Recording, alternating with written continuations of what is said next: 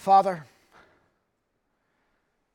let the text lead us to confess sins. Let us flee from the sins we confess. We lie to ourselves about our sin. Instead of killing it, we cover it up, we pacify it, we pet it, we hide it, we feed it. We need a stern slap in our soul's face, something to awaken us to the seriousness of our offense. We don't hate our sin, but we want to. We want to despise it. We want it to repulse us. We want to strangle it.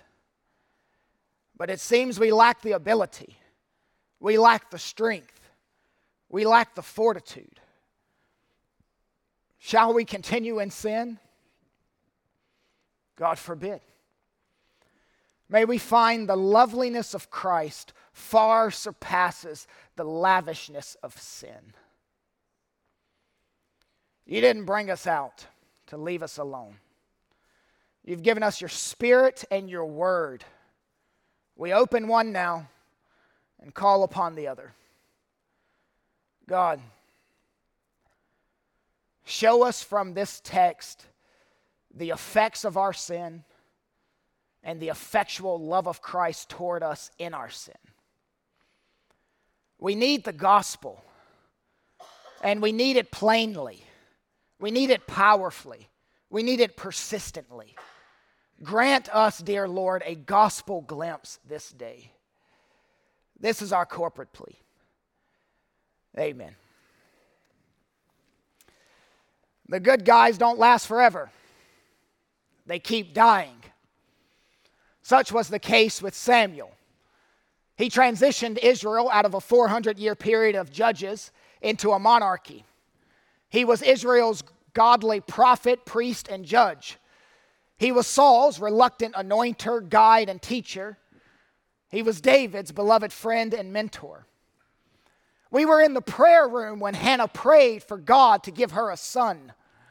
We were in the delivery room when that son, Samuel, was born.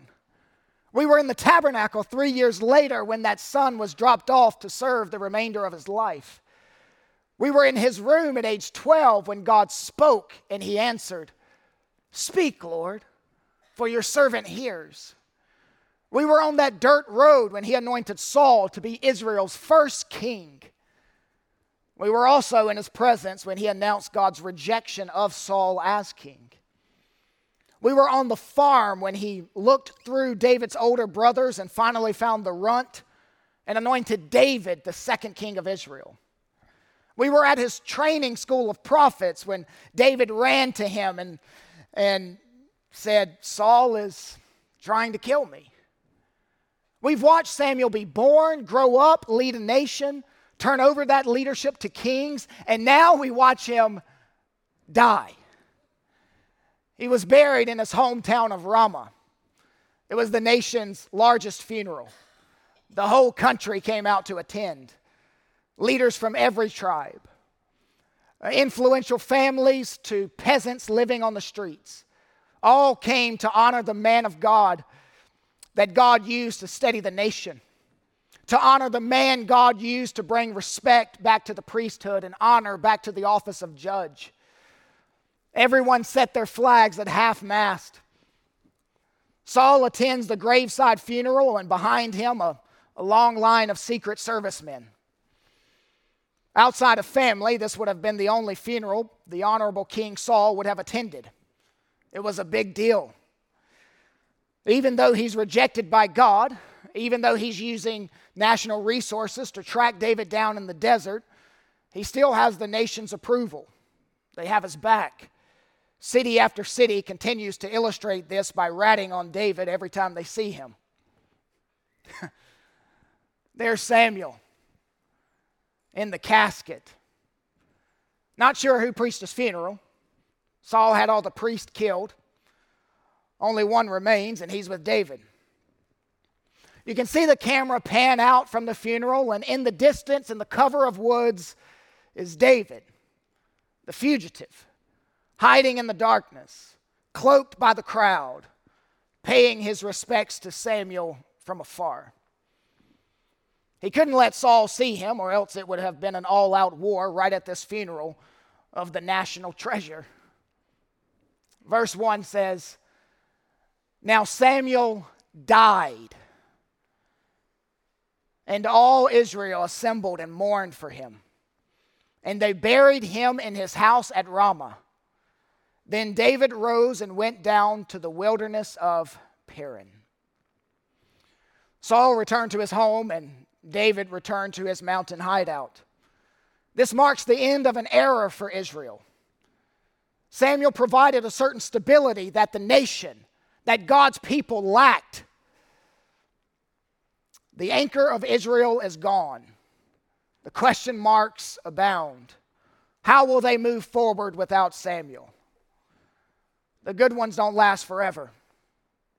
They keep dying. It rang true for God's people then, and it rings true for God's people now. Fear not for the people of God when their leaders die. God will ever sustain his people and maintain his cause. When his ministers stop marching, his plan marches on. We have one story today, but we must put it into proper context. The context is God's man just died. Now the story, verse 2. "And there was a man of Maon whose business was in Carmel. And the man was," notice this adverb, "very rich. He had 3,000 sheep and 1,000 goats." Now, it's interesting that the author does not lead with the man's name, but with what he has, 3,000 sheep and 1,000 goats. This is like saying he lives in a massive estate with a 10-car garage, housing a red Ferrari and a black Bentley and a white Mercedes-Benz, a blue Aston Martin, a yellow Lamborghini, a pearl Rolls Royce, and best of all, a Toyota pickup. Now, the problem with this man is not that he's rich. The problem was he was absolutely godless. His name is Nabal. Because I was trained in the South, I first learned to pronounce his name Nabal, and I may revert to that during our study because I'm just used to saying it that way. Verse 3. "Now the name of the man was Nabal, and the name of his wife, Abigail. The woman was discerning and beautiful, but the man was harsh and badly behaved. He was a Calebite." Nabal has about half the wealth that Job did, although he has something Job didn't have. He has a trophy wife. Her physical appearance is stunning. She's radiant. She's the epitome of class. Her facial features, the way her hair falls on her face, she's exquisite. When God formed her, it seems he formed her without blemishes. Physical perfection just graced her. She's beautiful, and her beauty runs more than skin deep. She's discerning. She's intelligent. She's appropriate. She's measured. She has beauty and brains. She also has a bull-headed husband, a brutish man, unbecoming and mean. If it's true that opposites attract, then maybe that explains why these two were married to one another. The author takes out his brush and paints the most elegant, beautiful woman, and beside her, the most evil, harsh man. It's very likely this woman was pushed into this marriage by circumstances out of her control. This was an arranged marriage. Abigail was given to Nabal. She didn't choose him. Most scholars render this phrase describing Nabal, badly behaved, most scholars render that as evil in his dealings. That's really the emphasis in the Hebrew. Nabal is evil in his business dealings, his inventions, his endeavors. That's how he got his wealth, by running over people, by bullying people, by being deceptive, dishonest, and demanding, which explains why the author calls him a Calebite, which is a play on words. There's a secondary description meaning a dirty dog. Nabal is very rich and he has a trophy wife, but he's a dirty dog. Now, Nabal kept his wealth, his 3,000 sheep and 1,000 goats in the desert, in the rolling hill country. Sheep needed to graze. Rural king and southern states and other feed stores didn't exist then, so you fed your animals by letting them roam. Of course, you hired shepherds to guide them into good pasture, shepherds to protect them from wolves and steep cliffs. But falling off a cliff and the risk of being attacked by a pack of wolves were not the only danger. In fact, they were smaller dangers. The biggest threat came from desert marauders who would come and beat and sometimes kill shepherds in order to take the whole flock. These guerrilla bands could quickly open Nabal's 10-car garage and leave with his yellow Lamborghini and his black Bentley. Nabal is rich, but not even he can afford to lose 3,000 sheep and 1,000 goats. Now, David and his band of 600 men are living in the desert. They are on the run from Saul, but they have a little reprieve. Saul is busy fighting the Philistines, and David has started a new business, a security business, a sheep protection business. He had to do something. He and his men are on the edge of starvation. They were relying on the charitable gifts from farmers to stay above emaciation. Apparently, David and his men had worked out a deal to protect Nabal's farm animals. David and his men were their personal security team in the desert, running off the marauders and at times killing desert bandits when they chose to attack. Notice verse 4. David heard in the wilderness that Nabal was shearing his sheep. And David sent 10 young men. And David said to the young men, "Go up to Carmel and go to Nabal and greet him in my name. And thus shall you greet him. Peace be to you, peace be to your house, and peace be to all that you have. I hear that you have shearers.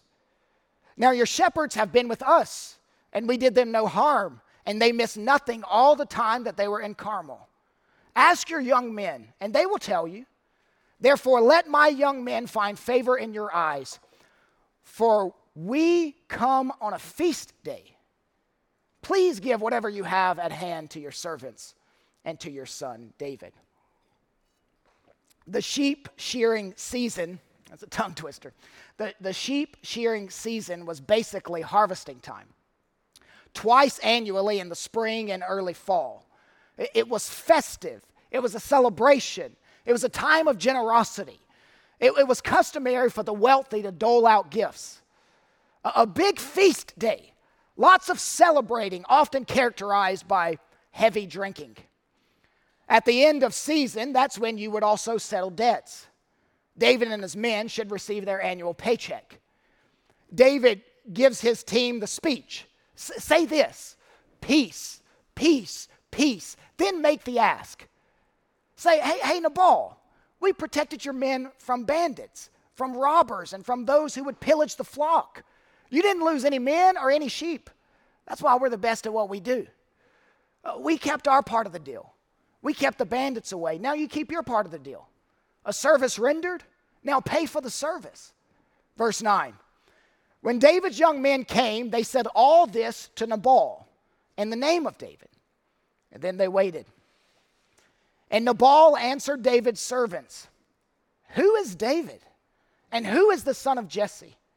There are many servants these days who are breaking away from their masters.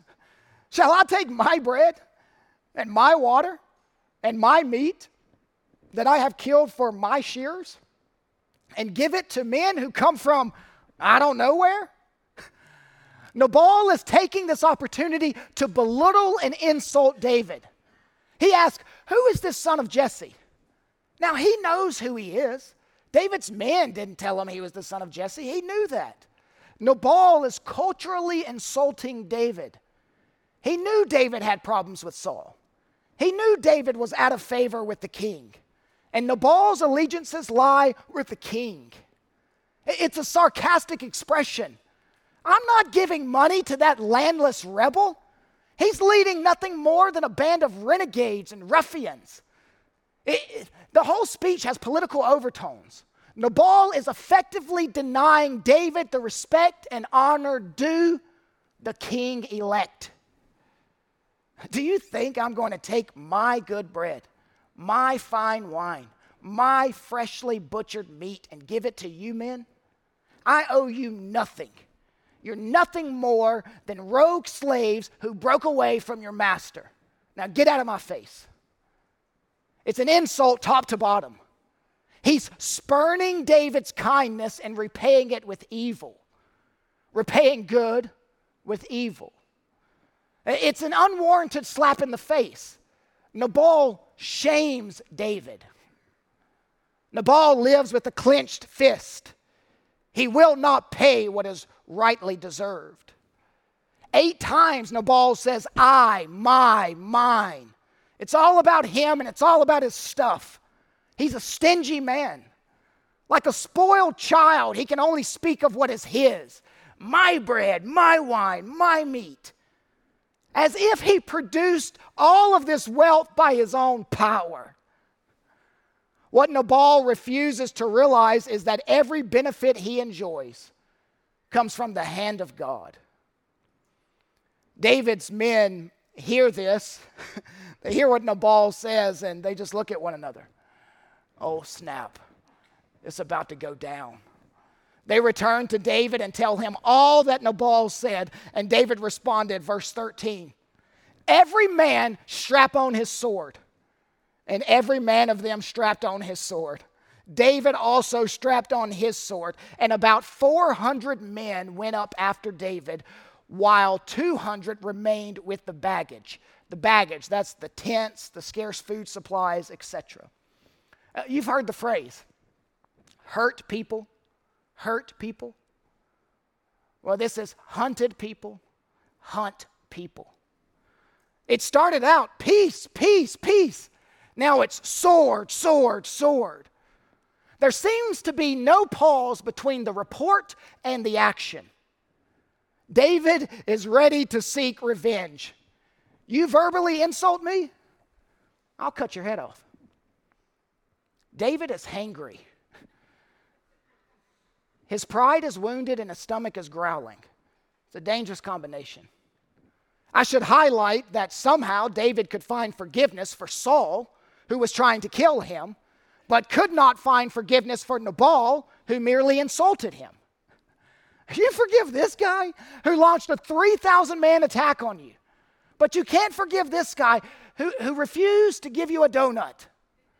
David is going to return evil for evil. Notice, David did not stop to consult the Lord on this. He rushed out to satisfy a passion for vengeance. Verse 14. But one of the young men told Abigail, Nabal's wife, behold, David sent messengers out of the wilderness to greet our master, and he railed at them. Yet the men were very good to us, and we suffered no harm. And we did not miss anything when we were in the fields, as long as we went with them. They were a wall to us by night and by day, all the while we were with them keeping the sheep. Now, therefore, know this and consider what you should do. For harm is determined against our master and against all his house. And he is such a worthless man that no one can speak to him. Now let's take a step back. Why does one of the young shepherds go to Abigail? Well, the verse says it. There's no point in talking to Nabal. He's not going to listen.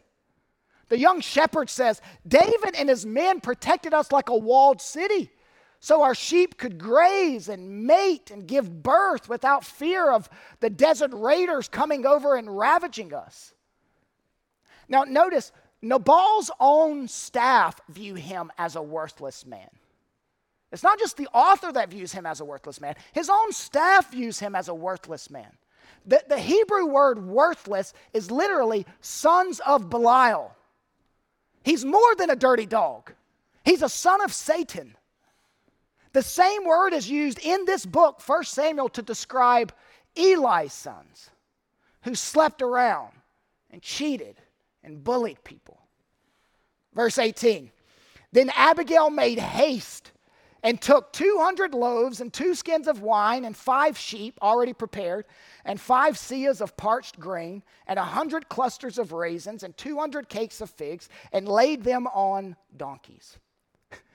Abigail, who is cited for her beauty, but also her discretion and wisdom, recognizes the seriousness of the situation and she takes action. She loads up 200 loaves of bread, not slices, but loaves. She must have had a huge pantry in that mansion. She grabbed a couple gallons of the finest wine, plus 100 cakes of dried grapes, 200 cakes of figs, which were highly regarded for their sweetness and nutritional value, 60 pounds of grain, and very likely 150 pounds of meat. She put together the world's largest gift basket. We have in the text a perceptive young shepherd and a resourceful wife. She's decisive. She heads out right away in an attempt to intercept David and his men. She knows Nabal has put the whole family in danger. He's foolishly jeopardized their safety. The scene cuts now to David and his men snaking their way through the ravines. The author records a private conversation between David and I guess one of his top-ranked men. David said, I protected this man's flock and his shepherds, and he returned me evil for good. David is rehearsing this wrong over and over and over in his mind. He's just dwelling on it and reliving it step by step. He's telling his sad story. He said, I will not so much as leave one man who belongs to Nabal. That's what verse 22 says. That's what verse 22 says in the English Standard Version, the ESV. English translators have lightened this over the years, softened it, and I understand why. The King Jimmy retains the Hebrew better than the other translations. It says, and I quote, I will not leave any that pisseth against the wall. That's how mad David is. See this scene. Abigail has a group of donkeys loaded down with food. David has 400 hungry soldiers loaded down with anger. David is getting closer. He can see the smoke rising from the fireside where they are shearing sheep. He can hear the sound of goats and sheep. He can hear festival music. In a moment of suspense, David and his men pick up the pace. Abigail sees them in the distance and she picks up the pace. The two groups meet each other. And suddenly, 400 men stop dead in their tracks. They've never seen a woman so beautiful. They've never seen such perfection, such elegance. They began checking to see if their breath smells. I need a mint. Making sure their shirt is tucked in. Suddenly, they forget all about their growling stomachs. Abigail gets off the donkey and she bows her head to the ground. She's self-abasing. She's showing deep respect. Next, she launches into one of the longest speeches by a woman in the entire Bible. It's a masterpiece of wisdom and charm. It runs from verse 24 to 31. And in that section, she says, on me alone let the guilt fall. I'm the guilty party. I didn't see when your men came for payment. I would have paid you in full. That's why I have this pantry traveling with me. I was bringing it to you. Now, that's unusual because she's speaking as though the fault is hers. She's the consummate diplomat, the exact opposite of her husband. Diplomacy and Nabal never went together in the same sentence. Verse 25, let not my Lord regard this worthless fellow, Nabal, for as his name is, so is he. Nabal is his name, and folly is with him. In other words, my husband is an idiot. Abigail is the first in a long line of women who will say this about their husbands. She rapidly denounces him. Nabal is his name and folly is his game. He acts out the meaning of his name, fool. Foolishness oozes from him. I'm married to a fool. This sounds to me like a competent wife who has been called on before to rectify her husband's pig-headedness. This isn't the first time she's had to intervene. Nabal's wife and his employees feel the same about him, worthless. He's out for himself, accountable to no one, arrogant and crusty. There couldn't have been a more mismatched couple than Nabal and Abigail. She's the quintessential pearl of a wife, and he's the quintessential fool. A fool in designer's clothing, as Davy says. I agree with F.B. Meyer, who wrote 100 years ago that it is remarkable how many Abigails get married to Nabals. Abigail continues speaking in this verse 26. Now then, my Lord, as the Lord lives, capital L, and as your soul lives, because the Lord has restrained you from blood guilt and from saving with your own hand, now let your enemies and those who seek to do evil to my Lord be as Nabal. What is she doing? Abigail is saying, I know my husband needs to be judged, but let the Lord do that. It's not in your own best interest to slaughter him and his men and all of us. It would be disastrous for your rise to power. You don't want to take this matter into your own hand. The Lord will save by his hand. You killing my husband and his men and all of us works against God's program. Stick to fighting the battles that the Lord will honor. I know you've been sinned against.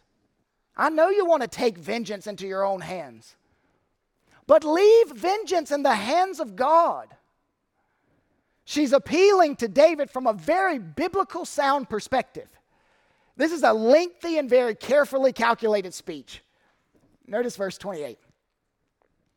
Please forgive the trespass of your servant, for the Lord will certainly make my Lord a sure house, because my Lord is fighting the battles of the Lord. And evil shall not be found in you so long as you live. There is a contrast between Abigail's view of David and Nabal's view of David. She calls him my Lord over and over again, 15 times. This is a deferential way of speaking. She keeps referring to herself as a humble servant. She's showing the same respect as one would show, to a king. She joins those who know David will be king just as God has promised. She knows he will have her words, sure house, a Davidic kingly dynasty. Where did she learn that? Did she meet Samuel before he died? Did she attend a Bible study in Ramah?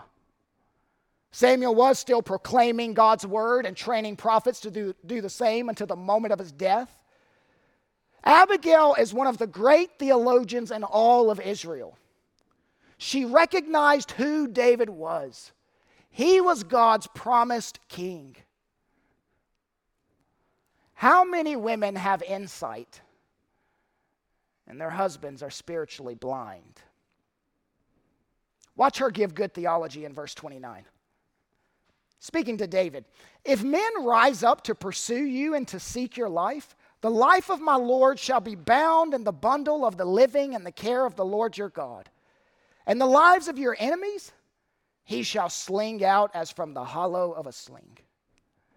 There are two unique phrases here, both packed with meaning. In this day, people would put precious jewels in a cloth and bundle them tightly to ensure protection on their journey. The bundle was bound up safely and held tightly by the individual. Abigail is reminding David that God has him wrapped in a bundle and he's holding him tightly. He's safe and protected in the bundle of God. David, God has you bundled up. He's taking care of you. He has a plan for you and your kingship. Don't play the part of God. And to illustrate the protection, she gives a subtle reminder God will sling your enemies out with his sling. Sling. Sling. That makes me think of Goliath. David, you have your sling, and God has his sling. It's interesting how good theology brings stability, brings perspective, brings comfort when you've been wronged. David, don't stoop to a lower level. Don't take matters into your own hands. Don't diminish your high calling. Don't sully your royal robes with the blood of revenge. You're headed to the throne. Don't do anything on the way that will bring reproach on the office. Verse 32, and David said to Abigail, "Blessed be the Lord, the God of Israel, who sent you this day to me." What just happened? David was restrained. He was going to act sinfully, but was talked out of it. His anger is cooled by the pacifying tones of a discerning woman. Neuheiser says Abigail is a reminder that God uses and even commends strong women. This is a woman who was not passive. She was not merely property. She was quick thinking, fast acting, and she is used of God to save the day. Who restrained David? Abigail. Well, yes, but ultimately God through Abigail. This is God's restraining grace, his preventing grace. He's stopping David from doing a horrendous sin. God sent Abigail to rescue David from doing something that would have been very wrong and very shameful and would have had lasting detrimental results. Abigail is the Lord's stop sign. 4 times in the text we find God's restraining action. You find it first in verse 26. The Lord restrains you from blood guilt. The second mention is in verse 33, where David says to Abigail, "Blessed be your discretion, and blessed be you who have kept me this day from blood guilt and from working salvation with my own hand." The third mention, verse 34, "For as surely as the Lord, the God of Israel, lives, who has restrained me from hurting you, unless you have hurried and come to me, truly by morning there had not been left to Nabal as such as one male." These mass killings often took place at night, which explains the comment about the morning. God is so kind to show correcting love toward David. Restraining grace to David. David was in the desert watching over and protecting sheep, but the whole time he was in the desert, God was watching over and protecting his heart. This is God's pastoral watch over David's soul. Verse 35, "Then David received from her hand what she had brought him, and he said to her, 'Go up in peace to your mansion. See, I have obeyed your voice, and I have granted your petition.'" That's it. David returned to the desert, and Abigail returned to her mansion. When Abigail gets home, remember it's festive time, Nabal is throwing a party. The text says he is feasting like a king, which is interesting because he refused to accept David as king-elect. Alistair Begg said David was a king tempted to act like a fool. Nabal was a fool pretending to be a king. Because Nabal is drunk and stumbling all over the place, Abigail waits until the morning to let him know that she saved the family from total annihilation. Pick it up in the morning, verse 37. "In the morning, when the wine had gone out of Nabal, his wife told him these things, and his heart died within him, and he became as a stone." Abigail caught Nabal cold sober and with a banging headache. She revealed to him how he, his men, and his entire family narrowly escaped extinction. And the shock of that moment triggered a stroke or either a heart attack, and he lay helpless for 10 days. Verse 38, and about 10 days later, the Lord struck Nabal, and he died. You have the human element in verse 37, a stroke or a heart attack, and you have the divine element in verse 38, the Lord killed him. We've arrived at our second funeral in the text. The first for Samuel, the second for Nabal. 2 men, 2 funerals, 2 very different stories. Samuel was honored at his funeral. Everyone thought him worthy. Nabal was dishonored at his funeral. Everyone thought him worthless. They mourned for Saul. They expressed no such mourning. They mourned for Samuel. They expressed no such mourning for Nabal. There's even hints of rejoicing in the next verse. Nabal was the son of Belial. Samuel was the son of God. Those of you here this morning that are non-Christians, it's not just that good guys don't last forever, they keep dying. Everyone keeps dying. And you will too. And you will have your own funeral. You're either a son of Satan or a son of God. There is no middle ground. You must recognize that your sin is an assault on a holy God. A God who can kill men like Nabal and send them to hell. This is not a God to be trifled with. Repent of your sin and submit to Jesus Christ as Lord. Verse 39, when David heard that Nabal was dead, he said, "Blessed be the Lord, who has avenged the insult I received at the hand of Nabal and has kept back." This is the 4th mention of God's restraining grace. "And has kept back his servant from wrongdoing. The Lord has returned the evil of Nabal on his own head." Then David sent and spoke to Abigail to take her as his wife. Who saw that coming? David marries Abby. Burgeon believes David is fulfilling the role of kinsman redeemer. Think back to the book of Ruth. Either way, we have 2 funerals and a wedding. Now, I want to bring this text home to you. I want to bring it home with 3 applications. So let's slow it down and spend some time here. Application number 1. Aren't you grateful for God's restraining grace? God used Abigail to restrain David from committing a horrible sin. David spends the second half of this chapter testifying of how grateful he is for God's restraining grace. Now, I'm going to testify here. Something that's going to make some of you feel uncomfortable. If it were not for God's restraining grace, keeping me from sin when I was bent on doing it, my life would be an utter disaster. Do you have the same testimony? What if you didn't receive that gentle rebuke?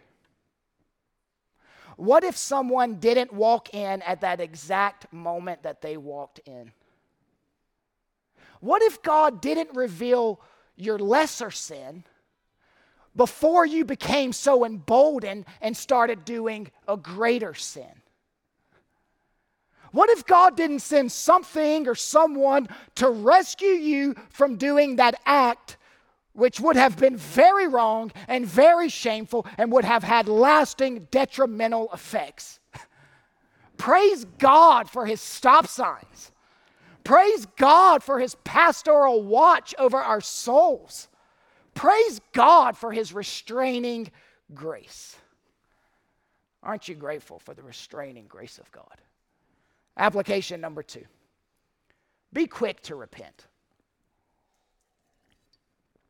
Be quick to repent. Repent is a theological word. It's a churchy word. Repent means to turn from the sin. Repent, turn from the sin. David, in our text, is approached about his sin, and he quickly turns, quite literally, he repents of it. David is capable of correction. Are you? How do you respond to rebukes? How do you respond when someone calls out your sin? Deny it? Laugh it off? Turn it around and start picking that person apart? Defend your actions? Wordsmith your way out of it? Get angry and storm out? They aren't trying to hurt you. They're trying to help you. Abigail gives a model of how to bring correction, and David is a model of how to receive correction. I see in David a man who sins greatly, and I see in David a man who repents greatly. I see in David a man who is quick to sin, and I see in David a man who is quick to repent. Application number 3. Don't return evil for evil. Don't return evil for evil. The words good and evil each occur 7 times in this chapter. It's the theme of the chapter. Nabal, he returned evil for good. David did a good thing, protecting his men and his livestock. Then he shamed David. He returned evil for good. David was going to return evil for evil. You shame me, I'll decapitate you. Abigail returned good for evil. Abby received evil from David. He was going to kill her, and she returned good. Good food, good theology, good respect. I'm going to ask you a question. I don't want you to answer it out loud, but answer it silently to yourself. Have you ever had anyone shame you? It hurts, doesn't it? How do you respond? Strap on your sword, your bazooka, and you light them up? Return evil for evil? You just head down the hill like David and you write that email, you send that text message, you respond to that social media post.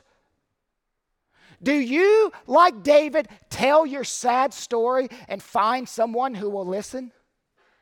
Who will agree with you and support your sinful reaction?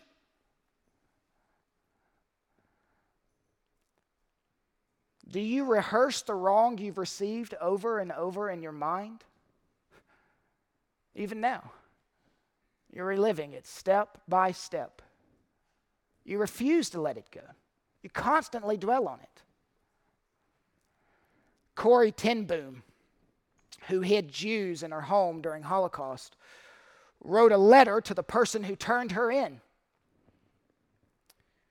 She wrote this: "Today I heard that most probably you are the one who betrayed me. I went through 10 months of concentration camp. My father died 9 months into imprisonment, 9 days into imprisonment.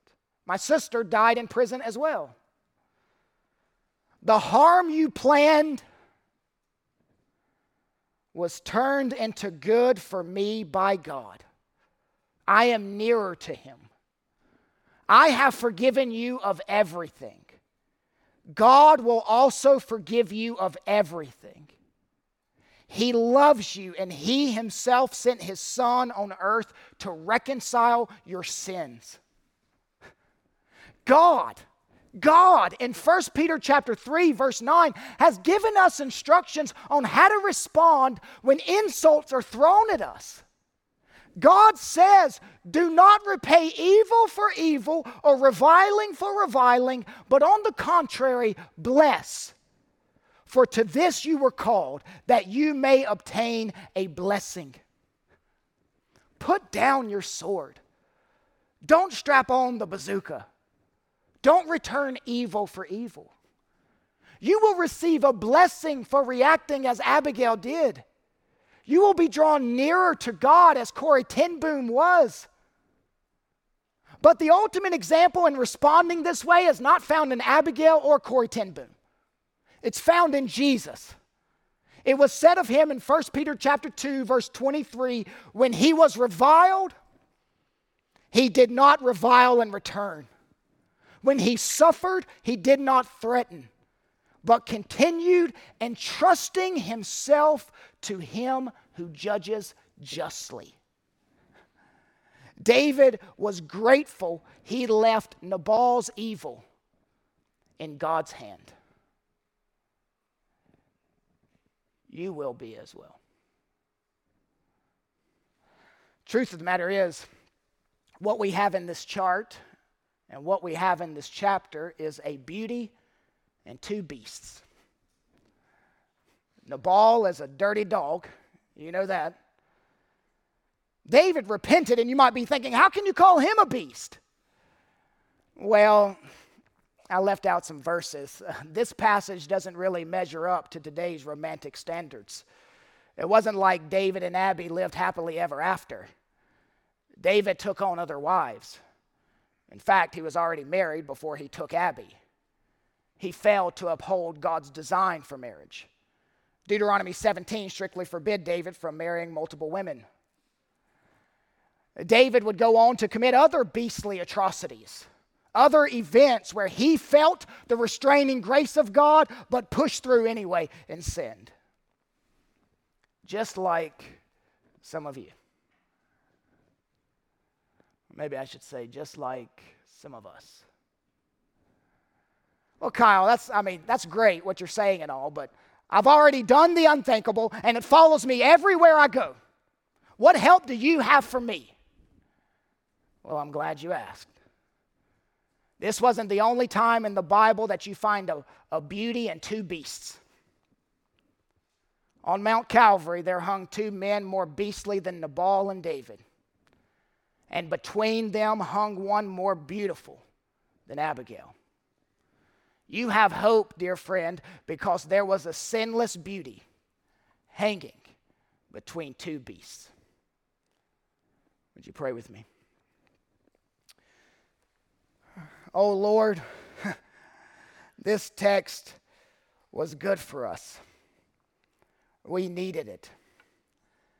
Thank you for working in the mess. Thank you for your restraining grace. Amen. Thank you for listening to this resource of Faith Family Church. We gather on Sundays at 495 Hugh Hunter Road in Oak Grove, Kentucky, and are a short drive from Fort Campbell and Hopkinsville, Kentucky, as well as Clarksville, Tennessee. For more information, visit our website, myfaithfamilychurch.com.